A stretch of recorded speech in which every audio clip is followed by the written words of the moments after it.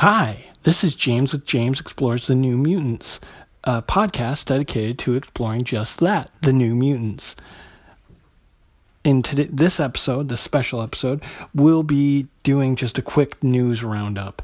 It would have been in the last episode 42, except for that was such a long episode. We were covering 4 books, and it got to be about an hour long, and I figured it would just be easier to do a quick news roundup as like an additional special short episode. So that's what we're here to do today. So, big things in the news. Had to talk about it because, it's not like it's the first time it's happened. Wait, it's about the millionth time it's happened. Fox, Marvel, pushing New Mutants back to April 3rd. 2020 is the release date for the theaters. Not real hopeful here. Just keep pushing it back. Hear stuff about reshoots, hear things progressing. Still seeing nothing on the horizon. This date just keeps getting pushed further and further back. By the time, if this movie ever comes out, if it's ever out to be, released to the theaters or streaming services, I'm going to have to go back and do a rehash of the Demon Bear saga. That's how far away we are from this movie. It is, at this point, ridiculous. And, it was funny. There was a post on Twitter. I think it was Jay from Jay and Miles. It may have been just Jay and Miles' Twitter page, or it may have been Jay Edison, had said something about New Mutants is in our hearts. That's where Fox has informed us that the New Mutants movie is in our hearts.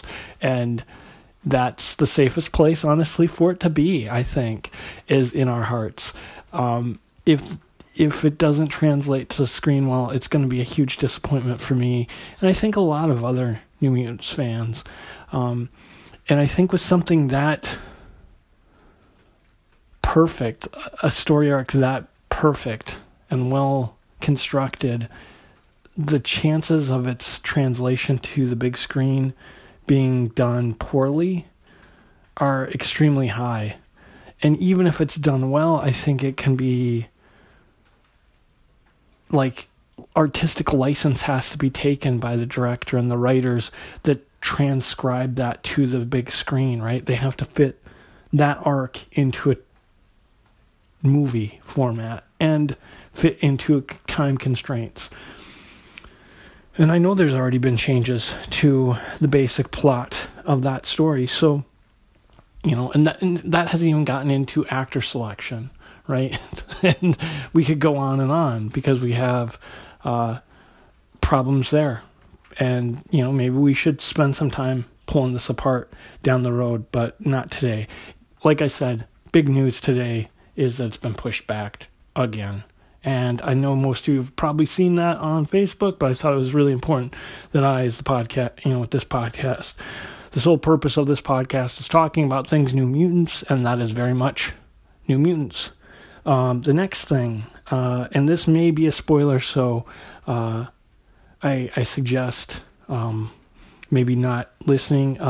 It's going to focus mostly on Reign's what happened to Reign in the most recent Uncanny X-Men books. So if you haven't read them, plan on reading them, don't want to be spoiled, have avoided what's appeared on social media, I highly recommend maybe not listening to this. But for those of you that do want to hear about it, that would like to hear my thoughts on it, please stay tuned, For those of you that are sticking around, Reign Sinclair, Wolfsbane, she's been killed off. And most of the time with superheroes, they're killed off in a blaze of glory. Not so for Reign. And I have not read the issue, so this is me reacting to articles that I've read online. And I trust those sources. They had pretty clear synopsises and rundowns of what was occurring, and we have Rosen, the writer. He's come out and apologized, to taken ownership and apologized to what he's put forth in the comic. We've got issues of trans representation, queerness in comics, and how are these groups, minorities, represented in the pages of comics, and that lack of representation in the pages of comics, but also in terms of the editorial side, the writing side, the creative side. They're not, the lack of presence there allows for things like this. So for those of you that don't know and that are listening, Rain was beaten to death, propositioned by human males. She was not interested, wasn't interested in their proposition. They became violent. She lashed out as a mutant, transforming into her werewolf form, slashing at them with her claws. Reverted quickly to her human form. She didn't want to do that. She was remorseful. They were enraged. They beat her to death. She did nothing to fight back. They used coded words that are typically talking about her as a trap, that she was trapping these white non-mutant men. So this is coding this character's, what occurred with this character as trans. This is what happens to trans women when they're violently assaulted, physically or verbally. These are words and things that happen to this group of people. And here is a place where the mutant metaphor maybe doesn't do it justice. Right? This is a real thing, and this is the best that they can present. So what has happened is Rain had stepped away from the team. Now she's dead, and everyone's in mourning. Danny Moonstar, so not only did they, for New Mutants fan, kill a beloved character, they placed her as something, as almost as a, hey, we understand what's happening to trans, and this is how the mutant metaphor can show the pain and suffering of people that are trans or queer, people that are queer, and this metaphor just is failing here, in my opinion, and it's not well done, and then her death is really only a way for characters like Wolverine to then go out and, brutalize the guys that did this in efforts to gain justice, and it's spurring him on to, so her death is only there to elevate Wolverine's character. That is all it's there for. It's all it's there for, and I think it fails and misses the mark in a number of ways, and we still don't have trans characters really in Marvel Comics anywhere, let alone in the X-Men universe. So this is what we've got. This is the story we've got to represent a group of people that aren't represented in superhero comics for the most part. And, not only that, we've got teasers that there will be more X-Men that are going to be killed off. There's been already a number. And who knows, what's going to happen with these things. But I just find it to be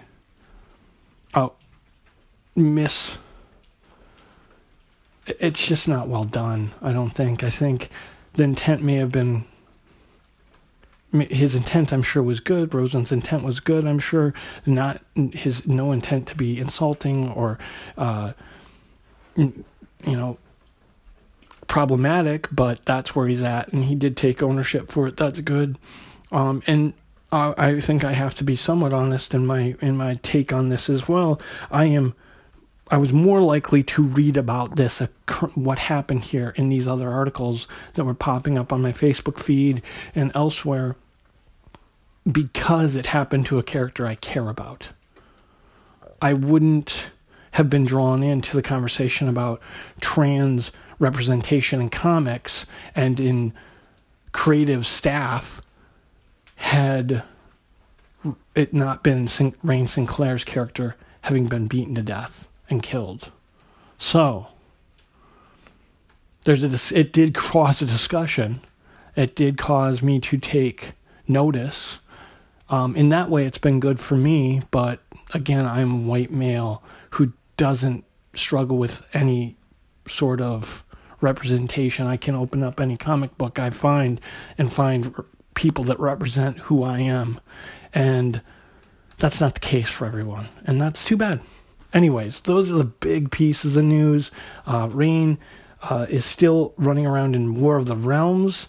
That is that miniseries, or that arc, happens prior, obviously, to her being killed. So if you like that character and are still looking for her to be active in the Marvel Universe and the X-Men universe, you can find her still alive and kicking in War of the Realms. So yeah, it's not been a great news week for New Mutants related characters and properties. So that's kind of where we're at. Movies in hiatus, it seems like, and Reign Sinclair is no longer with the living in Marvel continuity as it stands. So pretty depressing stuff.